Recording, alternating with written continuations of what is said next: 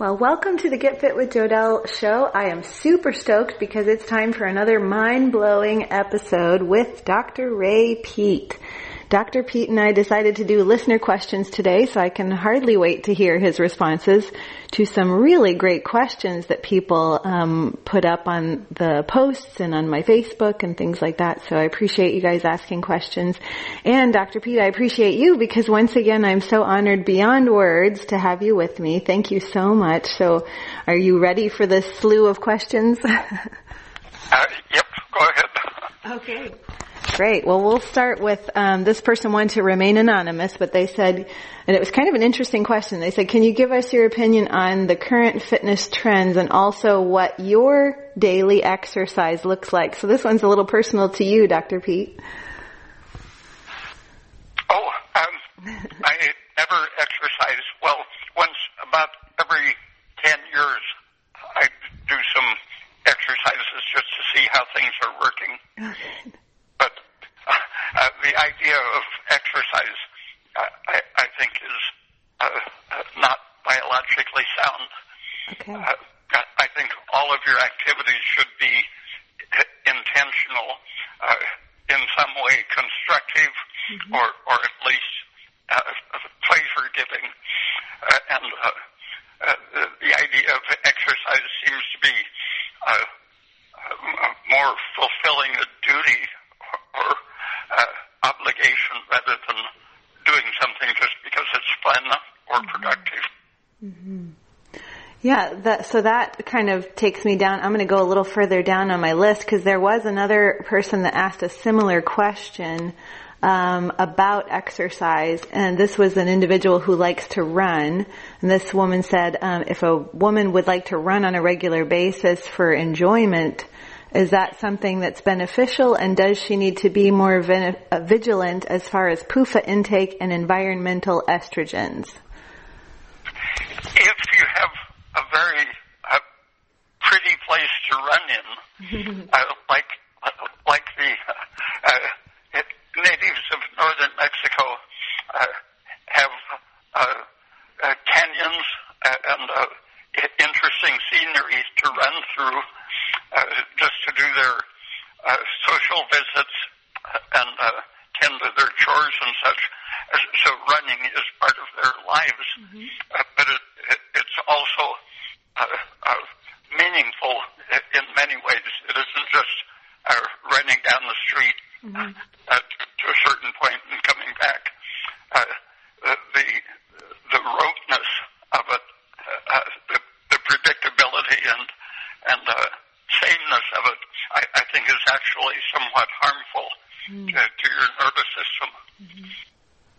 Yeah, so what you're saying is more, you're thinking in terms of movement, like people need to move their bodies, but not necessarily, getting on a treadmill or an elliptical machine to hash out 45 minutes just because they feel like they should.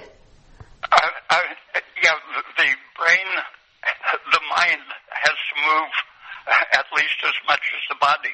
And when you're on a treadmill or running down a certain track, your mind is not moving.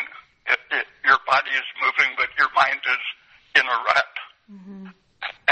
And being in a rut is biologically harmful. From a stress standpoint, right? So sometimes these exercises that we're trying to do to get our bodies in shape, if we don't enjoy them, they can actually be stress-inducing, yes? Yeah. And deepening the rut, a habit of doing something that isn't pleasurable or meaningful, deepens your tolerance for meaninglessness, and you're at risk of sinking into routine behavior and routine life. Yeah, I like that. I like not living a life, like you said, not a meaningless existence or having meaningless in your life. We need to have meaning in everything we do. So I like that approach. The next question is, Dr. Peat, could you please tell us the difference between a dairy allergy and lactose intolerance? Like, what different symptoms would we expect between the two? And what can we also do in case it's actually a dairy allergy? So I guess in terms of them saying if it is a dairy allergy versus the intolerance, what can we do? And I'm sure you have some insight on this as to what they can do to kind of make the intolerance go away, because I've heard you talk about that. An allergy can be deadly. Mm-hmm. A mild allergy is just annoying. It makes,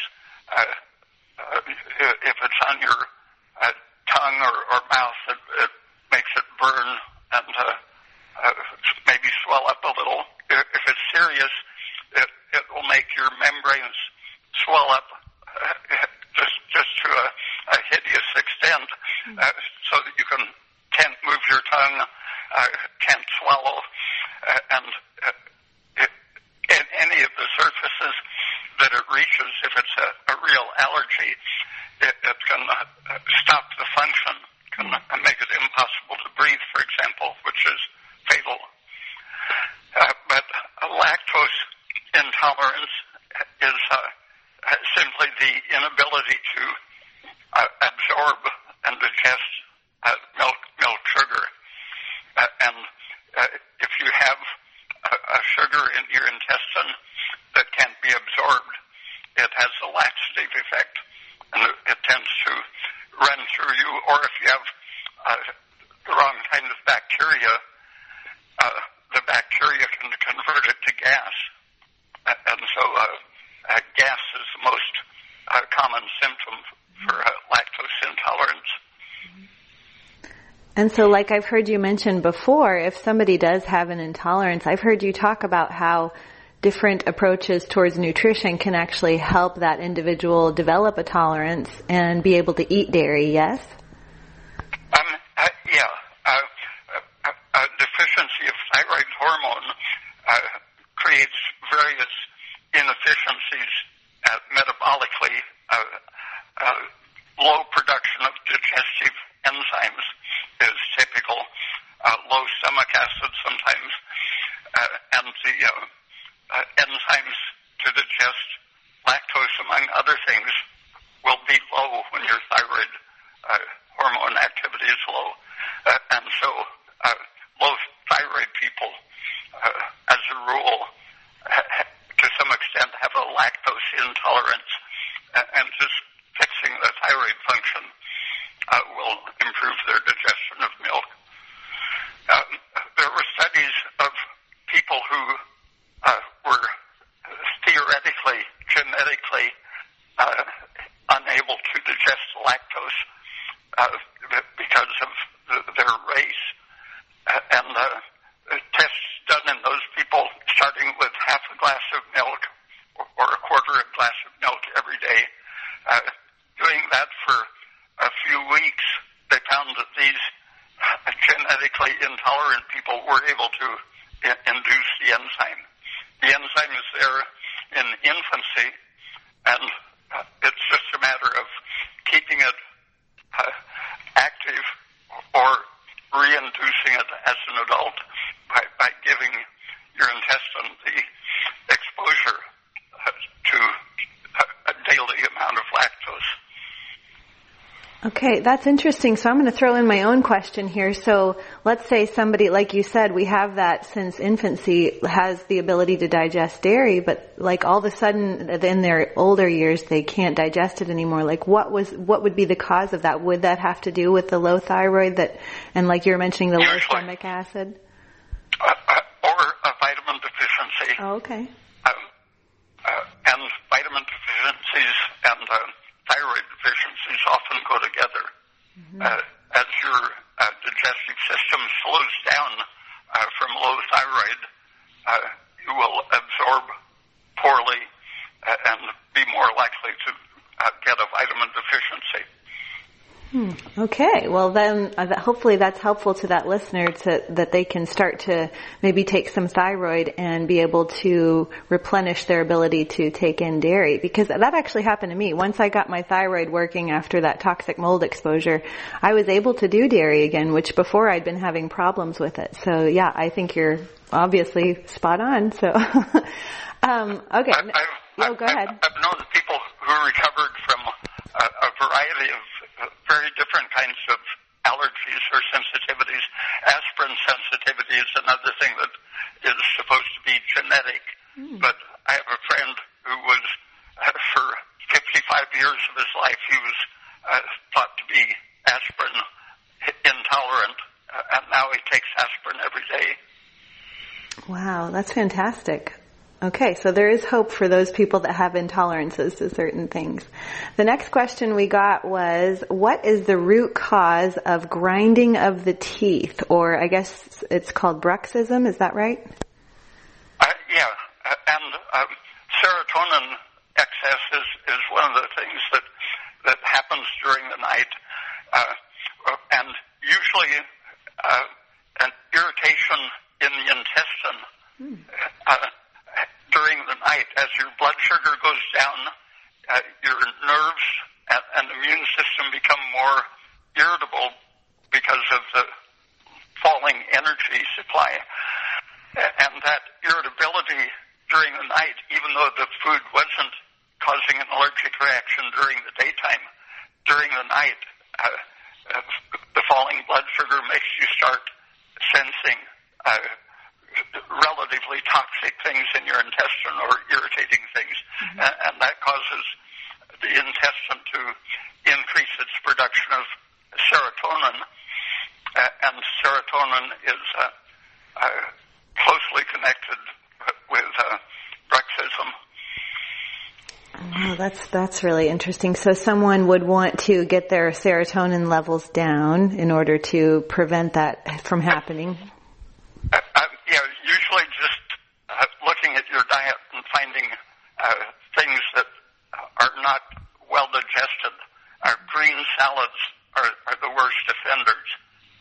That they never can be digested by a human being, and so they feed whatever bacteria or fungus happens to be in your system, and then the fungus or bacteria will make toxins that irritate the intestine so that it overproduces things such as histamine, serotonin, and nitric oxide.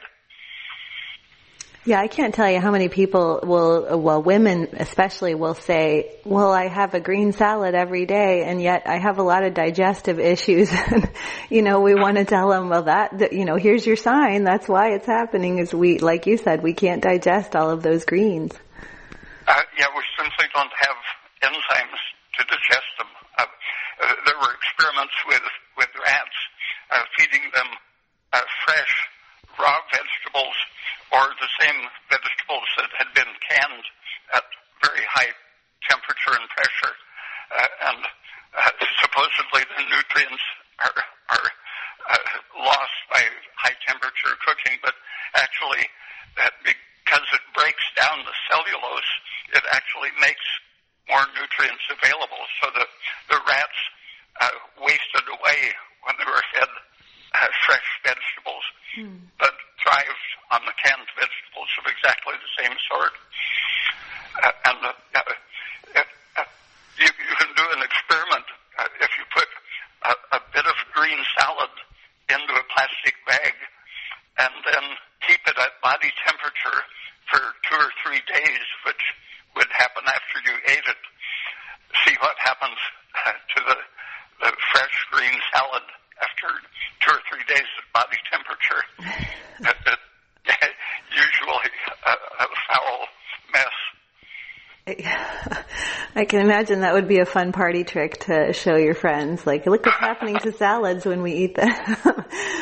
Okay, so Rachel asks the next question. She says, what does Dr. Peat feel are the better exercises, of course we touched on that, foods, supplements for middle-aged women in regards to lowering chronic stress or cortisol? I know getting outdoors in nature and plenty of sunshine are huge lifestyle factors in helping this, but what else? And as always, thank you. If you live in a woodsy, cold climate, cutting wood and stacking it in the summer months is a good, useful exercise that uses your muscles. And in the winter, or if you don't have wood to cut, dumbbells are the closest thing to getting muscle use. I love that you just said that, because I went camping recently and my husband and my brother were showing me how to chop wood and for the fire, and I fell in love with it. Like, I told them I want to learn how to be a really great wood chopper, and it was such a great workout, and yet it was fun too, and it was almost like a stress reliever too. And with a good crosscut saw, you can saw logs for the fireplace and get push and pull exercise on your arm muscles, using alternate arms on a crosscut saw. It's like a very expensive exercise machine. Oh, I love that. I'm going to give that a try too, because I was just using an axe and chopping. So I got the chopping mechanism, but I didn't do the push-pull. Now, she also asked, what supplements or nutrition do you recommend as far as lowering chronic stress and cortisol? Things that are easy to digest and that don't lower your blood sugar are the most powerful anti-stressors. Calcium, keeping the ratio of calcium to phosphate very high in your diet has a relaxing anti-stress effect. When your muscles are active and growing, they actually produce some testosterone. When they're under stress and not being used properly, they tend to convert cholesterol into cortisol and actually create the stress syndrome. The unused muscle is slightly toxic under some conditions, where the used muscle is adding to your steroid protective hormones. Wow. Okay. I'm going to throw in a question here too. Since you have a lot of history in Mexico, living down there and such, I have kind of a favorite starchy vegetable that's jicama, and I was wondering your thoughts on jicama as far as a food that's might be good for digestion or not, or what do you think about jicama in general? I've eaten a lot of it, and I don't generally tolerate starches well. For example, cucumbers give me terrible gas, and even cantaloupes are too gas forming for me. But I never had trouble with jicama. I don't know what it is, but it is starch, but it isn't famously gas producing. Yeah, I noticed that for myself, that I found it easy to digest, but there are so many other raw vegetables that if I would try to eat them in, the raw state, then I would have problems, but not that one. So I wonder if it's because it may be part of the tuber family, like a potato. It's in a very different family, but it's probably a different set of allergens and antigens. Okay, well, good to know. I've been wanting to ask you that for a while, so that's good. Okay, and then Tina asks, does Dr. Peat advise those coming from calorie-restricted eating and intermittent fasting protocols to slowly increase food intake and possibly count calories? So that's her first question. So what do you think about somebody coming from calorie-restricted and intermittent fasting, and how would they slowly increase their food intake and count calories, or should they? The important thing is to watch your temperature and pulse rate as indicators of how energetic your metabolism is. It's normal for your metabolic rate to go down during the night, but after breakfast, you should pop right up to a working temperature of 37 degrees Celsius or 98.6 Fahrenheit, and the pulse rate of more or less 80 or 85 beats per minute, I think is good during the day. Great. And also, her second part of her question was, should we take T4 with T3, or does Dr. Peat advise just taking T3? The value of T3 in a free form is that if you're in a hurry to correct a problem, you can use a physiological replacement amount of T3, such as between 1 and 4 micrograms per hour. And like with a meal where you're going to be absorbing food for 2 or 3 hours, 10 micrograms with a meal is a pretty physiological amount. And you can see if that relieves your symptoms. I've seen very serious symptoms disappear in as little as a minute after taking a 5 or 10 microgram dose of T3. Insomnia will very often disappear 5 minutes after chewing up a bit of T3. You don't have the usual delay in getting to sleep, and pains, arthritic pains or breast pains, for example, will disappear from 5 to 15 minutes after taking some. So it's valuable for its essentially instantaneous repair functions, but it goes away almost as fast as it takes effect. And I, for a time, was taking 25 micrograms in the morning all at once. And after doing that for a couple of weeks, at sunset, my heart would begin stopping every 10 seconds for 2 or 3 seconds at a time. And once it stopped so long that I started blacking out with a shrinking visual field, and had to cough repeatedly to get my heart started again. So I realized that taking an outsized dose all at once, after a week or two, your liver starts eliminating the T3 at an exaggerated rate, because it doesn't recognize that as a natural process. And after 12 hours of the liver excreting it at that high rate, if you don't replace it, suddenly you've gone to an extremely hypothyroid state, which leads to heart arrhythmia as the worst symptom.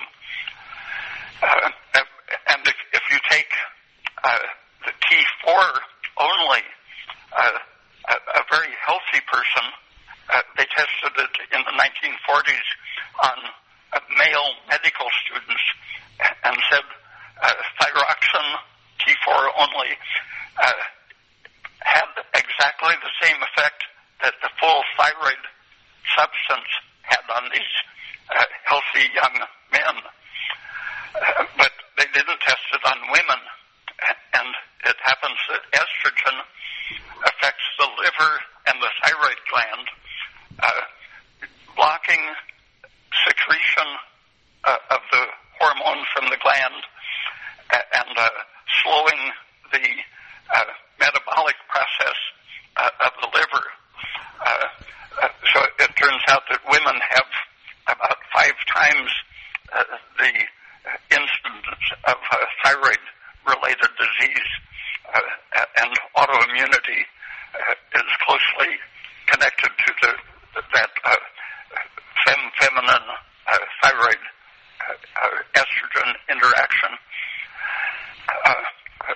So T4 is very fine as a replacement only for healthy people. Mm-hmm. But the people who have a metabolic problem, mostly women, it's exactly the wrong thing to use.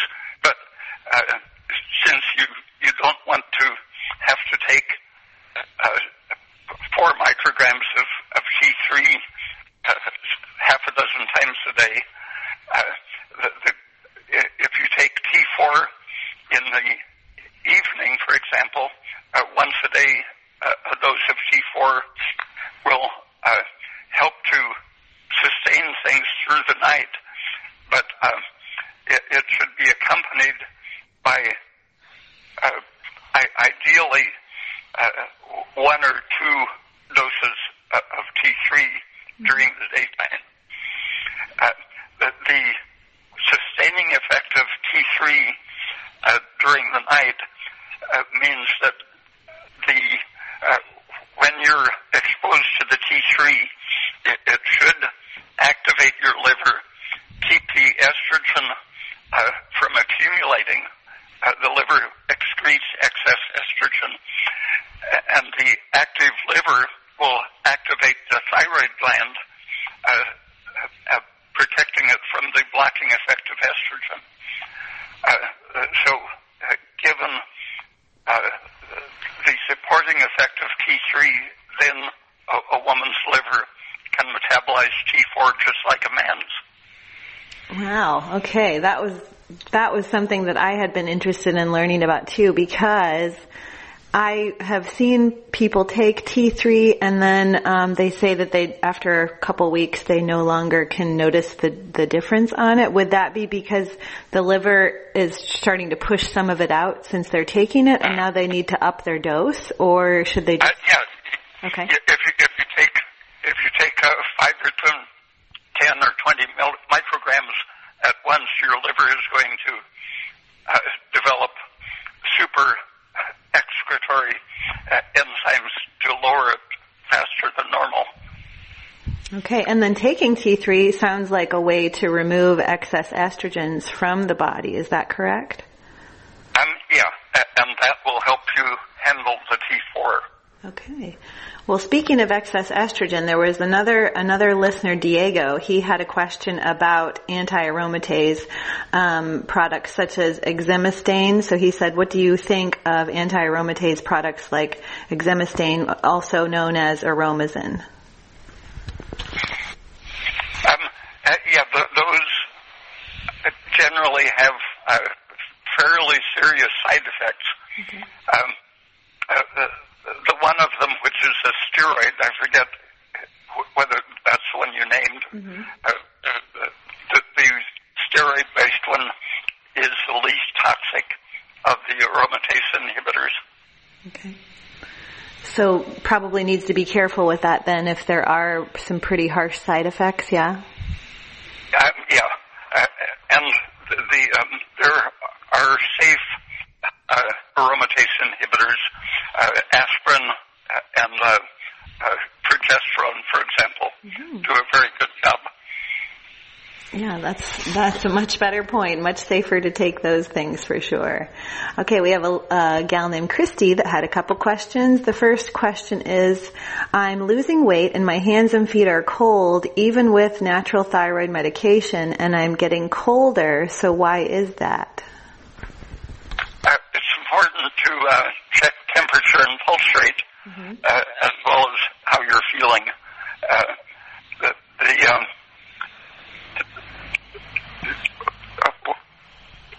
If you have been reducing your intake of nutrients, you might have reduced some essential nutrient so much that you're in a stress state, and high cortisol can make you lose weight. under stress, but it will be primarily muscle weight. Dieters used to go on a very low-calorie diet or even fast, and find that they could lose 10 or 12 pounds in a week or 10 days. Someone did a study analyzing what was happening to the body, and they found that on an extremely low-calorie diet, the weight loss was about 80% protein and only something like 15 or 20% fat. But if they took a moderate amount of nutrition, enough to reduce the stress hormones, they could lose 80% fat and only 15 or 20% protein tissue. So it's essential to keep your adequate nutrition while lowering calories. Yeah, the adrenaline will come up and bring cortisol after, and the cortisol is what makes you lose muscle. Mm-hmm. Yeah, so instead she might try, adding some more calories, and would it serve her if her adrenaline's high to add carbohydrates? Definitely, yeah. The carbohydrate at the right amount will spare the protein. So 80 grams of protein a day, for example, if you're getting the carbohydrate from orange juice, for example, comes with minerals. Potassium has a sparing effect on the protein besides the sugar. So fruit juice plus the adequate amount of protein will keep your metabolism up and tend to promote fat loss rather than protein loss. Yeah, that's a very good tip, because anytime I've drank orange juice, I always feel warmer right after I drink it. And so I'm wondering if she would take her temperature prior to drinking it, and then after she might notice that she's getting less cold when she does that. Do you agree? Yeah, you have to allow time for your the effect of the cold orange juice to wear off. Mm-hmm. If you drink warm orange juice, then you'll see the warming effect immediately.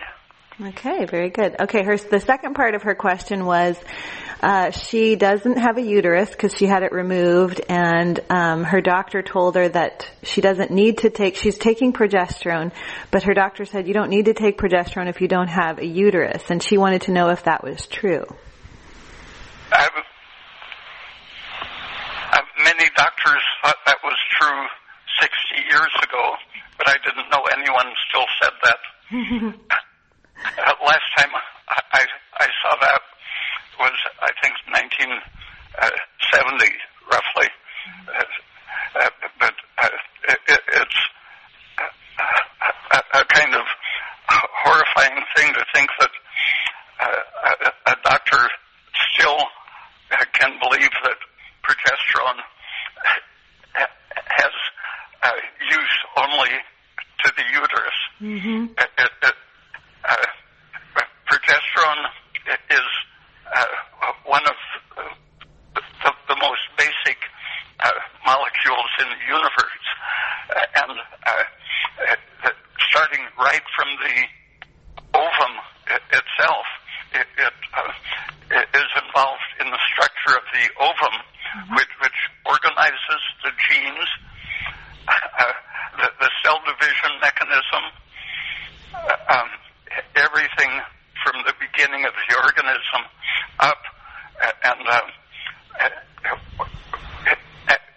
as the organism matures, even before puberty, progesterone is in charge of brain development. If progesterone is low during gestation, the brain fails to develop. When it's given as a supplement, the brain becomes super able, bigger and more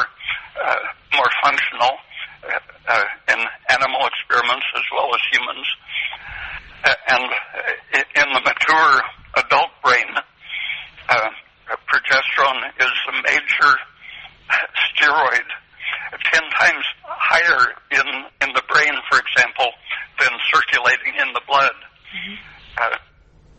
So you might say the uterus is a very minor field of operation for the progesterone molecule.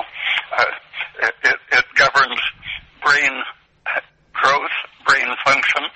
If it's low, a woman will experience epileptic seizures when the brain progesterone falls too low. Mood, depression, a deficiency of progesterone affects every aspect of life. Wow. Okay, so there's your answer, Christy. He says, yes, you can take your progesterone even without a uterus because there's so many other benefits to taking progesterone. So that's awesome. Okay, one more from Christy. She wanted to know, are sulfur supplements good or bad, such as in the form of MSM?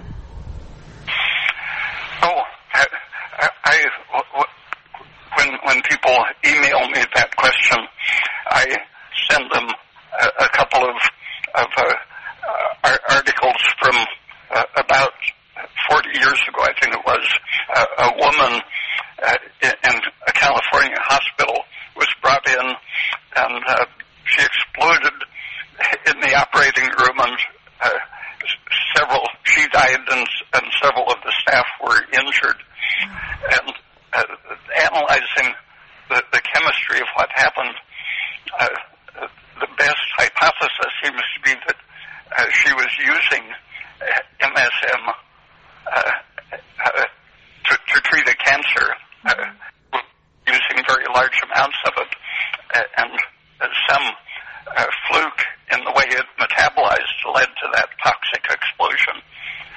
And that only happened once, but I think it's good for people to be aware of that chemical analysis that was done in California, just as an indicator of how little is known about the supplements that people so commonly use without knowing very much about the actual chemistry. So she literally exploded, like her body exploded? Yeah. Wow. Or the gases around, they had opened a big incision, and a surge of emissions. I think it was described as an explosion, but the fumes quickly knocked out several of the staff. Yeah, well, that's definitely a supplement that we want to stay away from. As far as I know you mentioned that they took it for cancer, but why do people take MSM? I've never recommended it to my clients, but are there other reasons people take it, and is there something they could take instead? If they're doing it as an anti-inflammatory, there are lots of anti-inflammatory things. The safest approach, I think, is to try to look at causes and see what the particular problem is. Low blood sugar leads to inflammation. Too much unsaturated vegetable oil in the diet amplifies inflammation. Too much phosphate in the diet relative to calcium is a very powerful promoter of inflammation. Things that overactivate the parathyroid gland will lead to inflammation, fibrosis, calcification, and thing that these supplements are recommended for. They almost always have a clear cause that can be approached. Supplementing calcium, for example, avoiding phosphates. Too much peat, too many beans, too many nuts, for example. Those are all heavy in phosphates. Yeah, I can't tell you how many people I talk to about going off of nuts and seeds, and for the reason of PUFA as well as oxalates as well as inflammatory responses like what you're talking about, and how much better they feel after even like less than a week. They notice a difference being off of like nuts and nut butters and seeds and things like that. Okay, so Trudy asks, I would love to know Dr. Ray Peat's stance on colostrum powder and powdered milk. Something that I just ran across a few months ago was that the dehydrating and powder-producing industry has, sometime in recent years, they have begun using nanoparticles to prevent clumping of their powders. And colostrum is a good idea. Powdered milk is just a wonder food for convenience. I've used hundreds of pounds of it myself, but recently running across this bit on the new technology, just so that the powder will flow easily. They're actually microscopically coating it with nanoparticles, and I haven't found any industry source which admits that they're using it, but on the internet you can look at nanoparticles and powdered milk products. You can find lots of articles about the use of it, people selling the technology to be used. And these nanoparticles, if they're in a particular size range, are carcinogenic and pro-inflammatory. And so for several months I haven't been recommending some of my favorite recipes, such as the powdered milk pancakes, flourless pancakes and biscuits and so on, because of the uncertainty of how these powders are being produced. Yeah, there's so many things that start out great and then they process them a different way, and we as health advocates have to say okay, well, at one time I recommended those, but now I can't because they're changing the processing of it, so that's unfortunate. Yeah, that happened with vitamin C in the mid-1950s. The research that made it famous was done in the 40s and early 50s. And I used it myself, and with 2 tablets, tiny tablets of 50 milligrams each, I ended a very intense poison oak allergy. So that I could work in the woods without a trace of poison oak sensitivity. Just after basically 100 milligrams of synthetic vitamin C, but the next time I took it, it had come down in price by about 90%, and the tablets were now 500 milligrams instead of 50 milligrams, and it caused cold symptoms and other allergy symptoms when I took it. And after my own experience, I started mentioning that to other people who had chronic sinus inflammation, runny nose, postnasal drip, cough, hemorrhoids, all kinds of mysterious ailments. I mentioned my experience with synthetic vitamin C, and a huge percentage of these people with chronic inflammatory problems solved it when they stopped taking their supplements. Wow. Yeah, there's so much I've learned from you in particular about supplements and the things that are in them, kind of like the newsletter you had on silica and silicone dioxide, like how these supplements start out so great and then they use these products that really give us no reason to take them because we don't really want to be bringing sand particles into our digestive tract. Nano sand. Yeah. Okay, well, there you go. Okay, so this next question, this is kind of a loaded question, and hopefully you can explain to the listeners what exactly these big terms are. I'm familiar with them, but I want to hear from you. So it says, can you ask Dr. Peat about pheochromocytoma, paragangliomas, adrenal tumors, what we can do with this disease, and is there a connection to thyroid diseases and pheochromocytomas? I suspect that there is the people that I've known with the diagnosis. I urge them to check their thyroid function, and it happens that the people who had been diagnosed with that were actually hypothyroid, and in the absence of good thyroid function, the body looks for alternative ways to keep working, and one is to over-activate that particular kind of cell. It can go in different directions.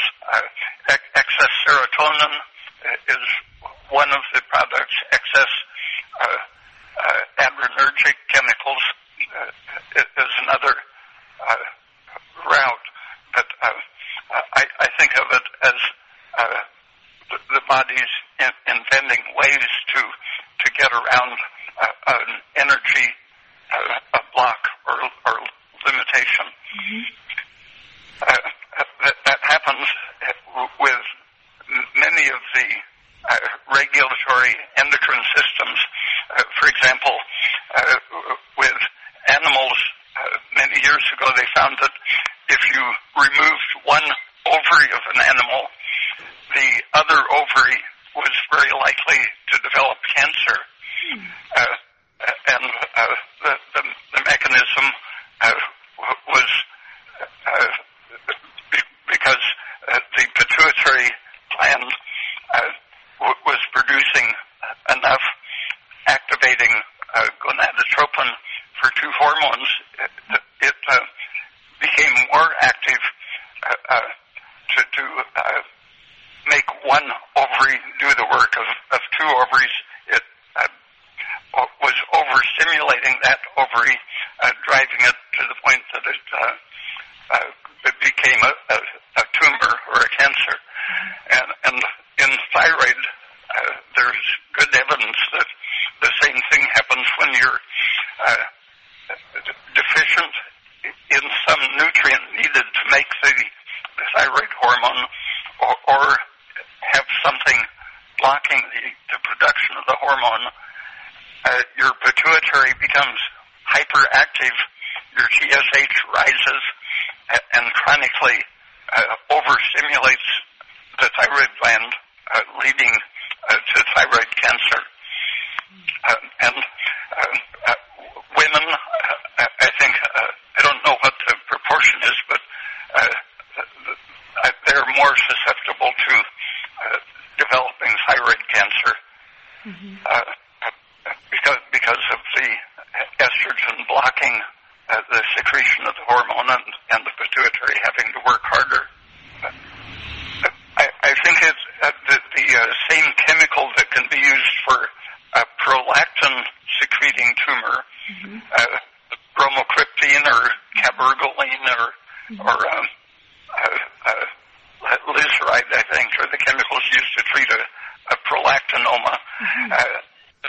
Some of those can be used to treat the Cushing's syndrome, and I think if you keep the pituitary under control so that it isn't overstimulating your adrenals, you will reduce the risk of all of those. Once you get a tumor in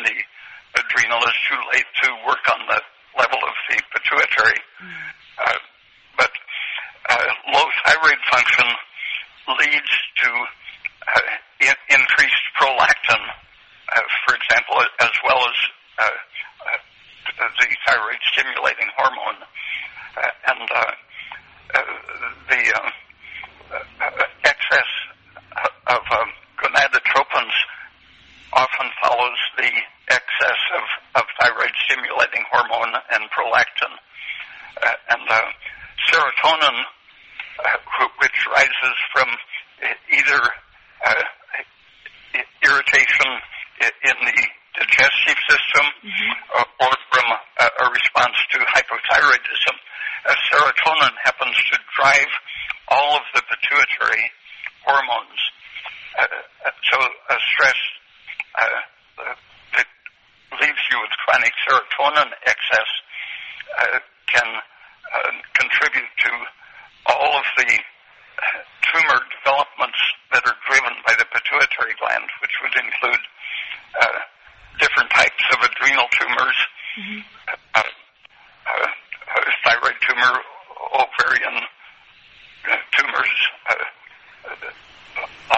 all of the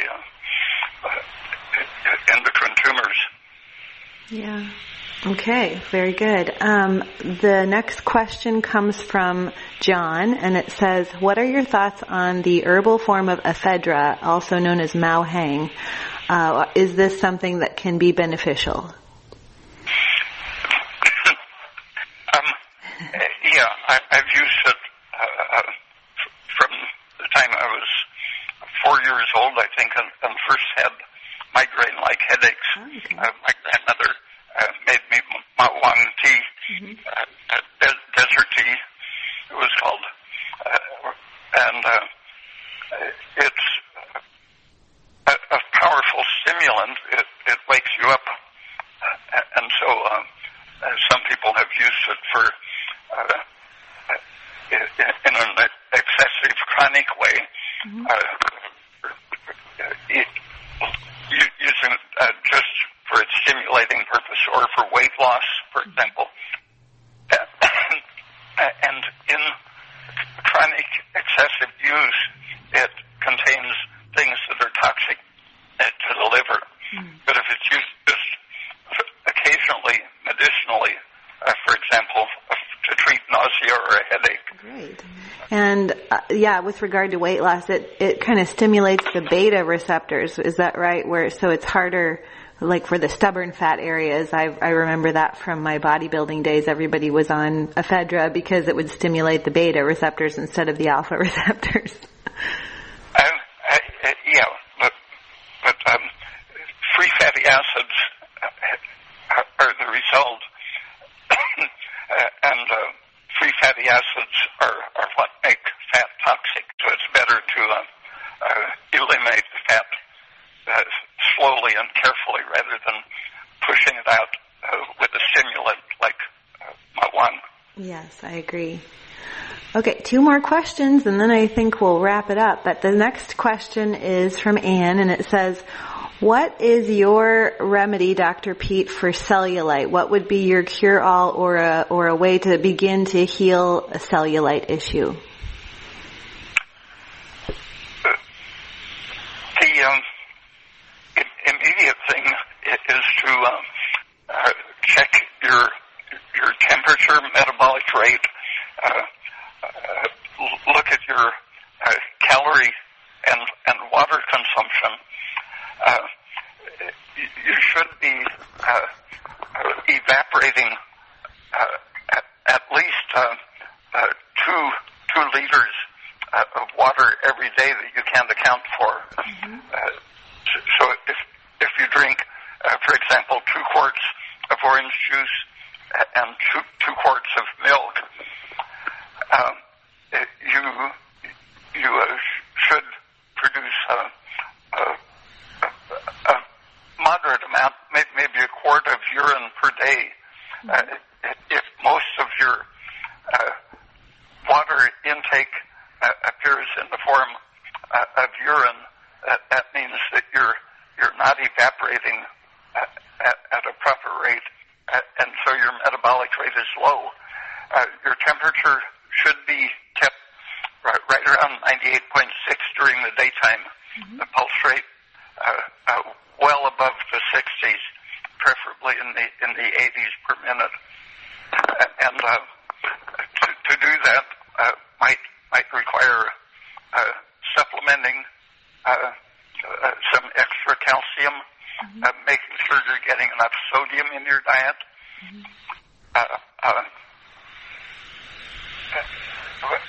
Having a vitamin D blood test is a good idea to make sure your level is up around 50 nanograms per milliliter. Mm-hmm.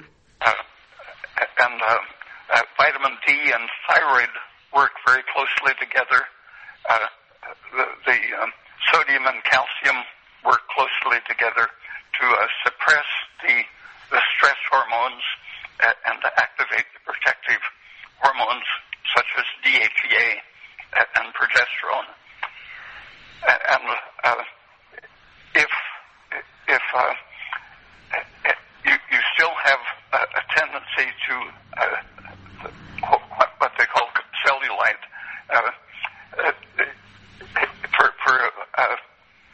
a quick remedy, supplementing progesterone and DHEA, rubbing it into those areas and taking 5 or 10 milligrams orally can activate the connective tissue metabolism to toughen up the tone of the tissue and help it get rid of the water. I love that. That's, out of all of my time researching weight loss and fat loss and cellulite and things like that for clients, I've never heard somebody say rub that into your skin. So you're on the cutting edge. You're always coming up with things that no one else is saying, which is what I really enjoy about you. Okay, and that brings me to my last question. So I wanted to ask you a question that was kind of personal, but I was hoping that it would be kind of a fun question for you to answer. But what is your favorite pastime? Like, what do you do for fun? I think painting is my favorite thing. Yeah. Yeah, I've seen some of your artwork online, and it's really beautiful. Yeah. Whenever I can get someone to sit for me, I like portraits. Mm-hmm. Well, that's great. So that's what I call my vitamin P, pleasure, passion, purpose, and we have to get vitamin P as well as all these other vitamins. Wouldn't you agree? Yeah, definitely. Mm-hmm. It's really the key to the whole thing is to make it work pleasurably. Yeah, absolutely. Well, Dr. Peat, this has been so interesting and fun, and I just really appreciate your time on all of these questions, and I hope the listeners who submitted questions do too, and we're definitely going to have to do this again because I think people are really going to benefit from all of the information, so I appreciate that. So we'll say bye for now. Any parting words you wanted to leave the listeners with? Nope. Okay. Well, make sure you check out Dr. Peat's newsletter and sign up for that. Go ahead and give them the way they can sign up for that, Dr. Peat. Oh, okay. My website, raypeat.com, has a lot of my newsletters and articles, but at the email address for my newsletter is raypeatsnewsletter@gmail.com. Mm-hmm. Yes, and I highly encourage you guys listening to go get that. It's a way to support Dr. Peat for all of this amazing time that he gives to us and to show him your appreciation and learn a lot of great info. So I love that about you, and thank you once again, Dr. Peat. We'll do this again soon. Okay, thank you. Goodbye. Okay, bye for now.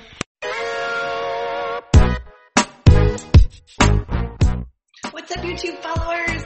just a quick promo code for you of my show sponsor, dropandfbomb.com. You can get healthy oil packets like coconut oil, MCT oil, and their little pork sticks, salt and pepper pork sticks, no hormones, no nitrates, no artificial anything. Just really great ingredients that are quick and easy and on the go. Use my code GETFIT, GETFIT, to save 10%. And go to dropandfbomb.com today to get your packets of on-the-go convenient foods, healthy convenient foods. And it's a healthy way to drop an F-bomb today.